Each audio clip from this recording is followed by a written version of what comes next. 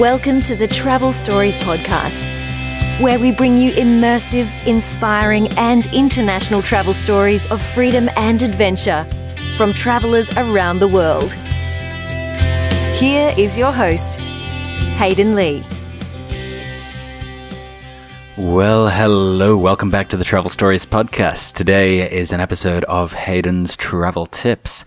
You guys keep telling me you love these, and in fact, something else you guys are telling me that you love is the new intro, and I'm a big fan of it too, partially because I wrote the music to it. In fact, here's a little bit of trivia.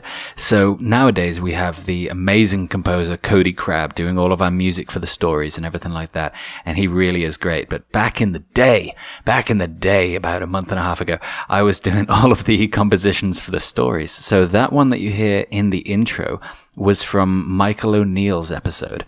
And I was listening back to all these scores, and I listened to it and I thought, man, that's gotta be the intro music. So there we are. There it is. Anyway, how you guys doing? I'm kind of... I'm not much of a planner, right? This is something that we know about each other. I'm not much of a planner, but I have planned something, right? This is about as far as my planning goes, but next year, summer 2017, what I'm going to do is I'm going to buy a Harley Davidson, right? That's the first part of the plan. You've got to get that out the way, right? And then, that's probably the hardest part in this plan. But then, I'm going to take it from the UK and go through every country in mainland Europe. So there's 37, something like that. So I'm going to go through every country in mainland Europe. It's gonna take a while, but hey, that's part of the fun, eh? So anyway, on to today. It's Hayden's Travel Tips time, and today we have 5 travel tips to avoid theft and scams on the road. So let's dive into it.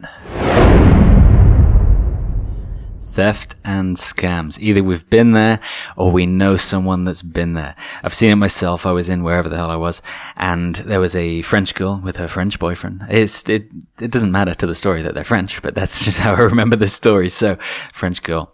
And she comes to me and she goes, I've just lost all of my money. I was like, what do you mean? What are you talking about? She says, well, my card has been hacked and everyone's taken all of the money out of my bank and now I have nothing and all this stuff. And she was fretting and that. And obviously me being me, I was trying to chill her out. Let's see the funny side of this. I love being poor. It's great. But, she wasn't seeing it. And so, what turned out was she had to call her bank and then, they had to sort her out. Eventually she got all the money back and she was worrying for nothing. I mean, come on. Anyway, let's get on to these tips. It's 5 travel tips to avoid theft and scams. Tip number 1, use a money belt. Now, I know they're not very stylish. They're not going to win you any style awards.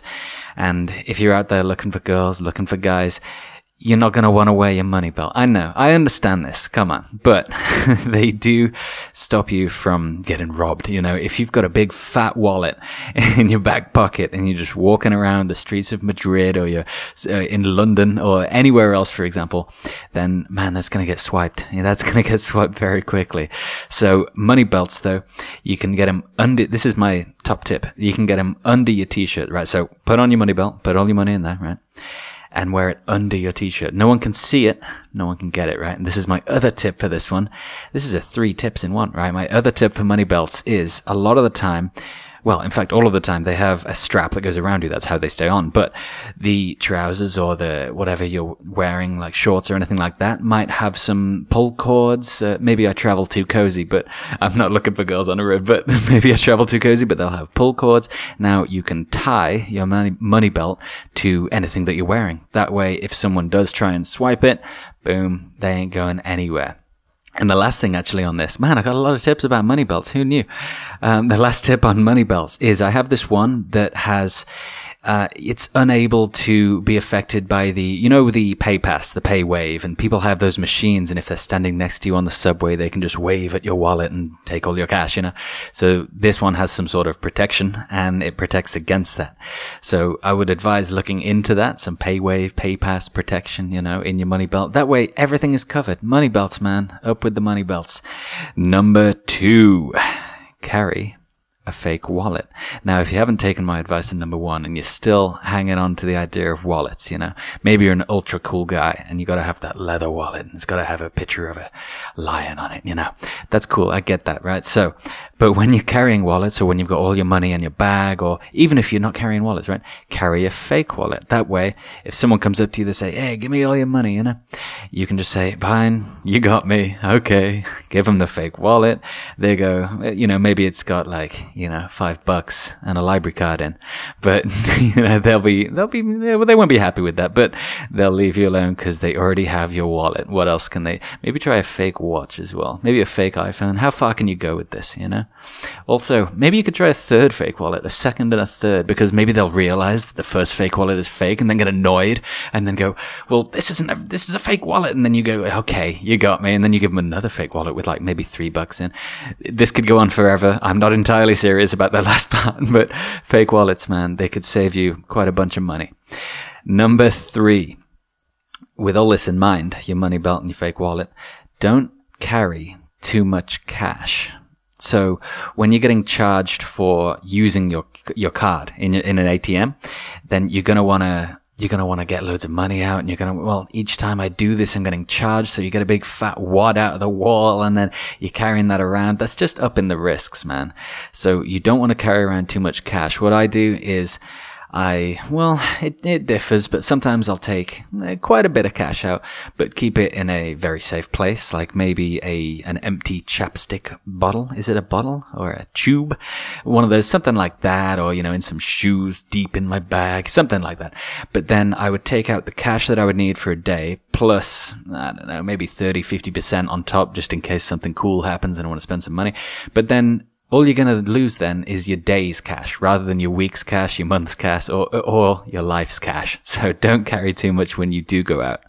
Number 4, scan. That's an old word, scanning. You remember that? Scan your passport and your documents. All your important stuff, everything's there, right? Now, sometimes people don't want your money. Well, people always want your money, but sometimes they want other stuff. They want your passport for whatever reason. They can get all of your details through any documents you have. These things are important, and especially if you're traveling for like a year, 2 years, or you don't know how long you're going for, you know.